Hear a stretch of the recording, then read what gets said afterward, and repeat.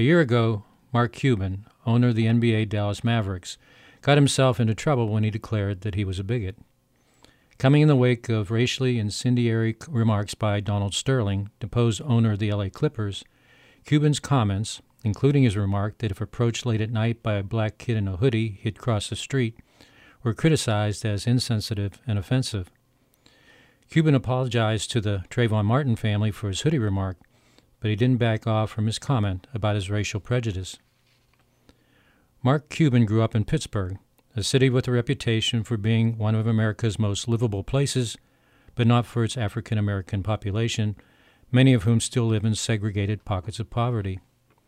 Though Cuban's family had its roots in Pittsburgh's working class, his childhood was spent in Mount Lebanon, a mostly white, affluent district similar to Pittsburgh's Point Breeze, where for generations the city's ruling class had its home, and its children, like the Pulitzer Prize-winning writer Annie Dillard, believed that corporate Pittsburgh was theirs by right.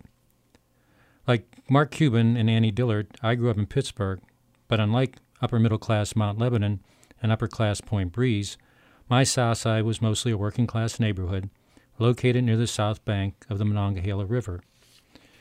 It was populated by families of Eastern European immigrants whose fathers and sons labored in the heat and filth of nearby steel mills.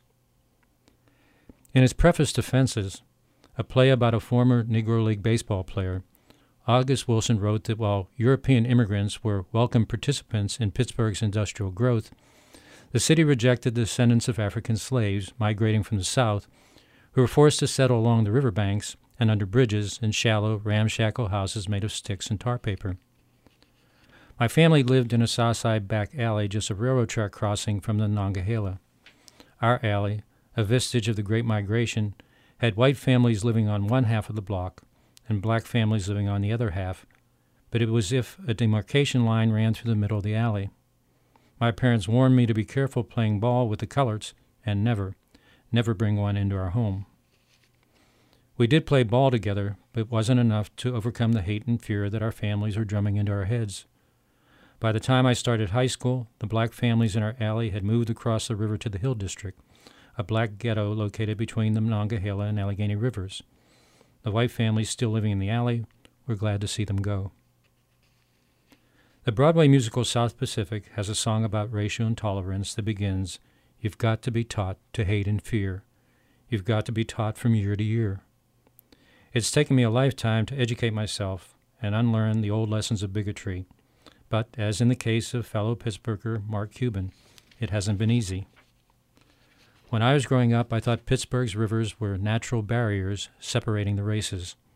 There were some black families still living along the banks of the Monongahela and the Allegheny, including the mill town of Coraopolis, where my wife Anita grew up. But most of Pittsburgh's black population lived in ghettos between the two rivers.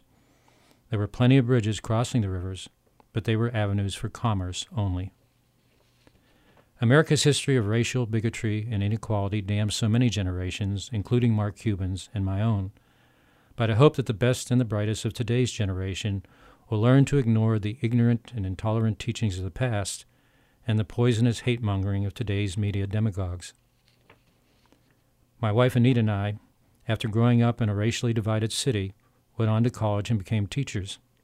Together, in classes ranging from kindergarten to graduate seminars, we spent over 50 years trying to instill in our students the tolerance that is not a part of our life lessons when we were growing up. As for Mark Cuban's hometown, it's a city still divided by racial inequality, but there's always that hope that its bridges may one day become free-flowing arteries for integration as well as commerce.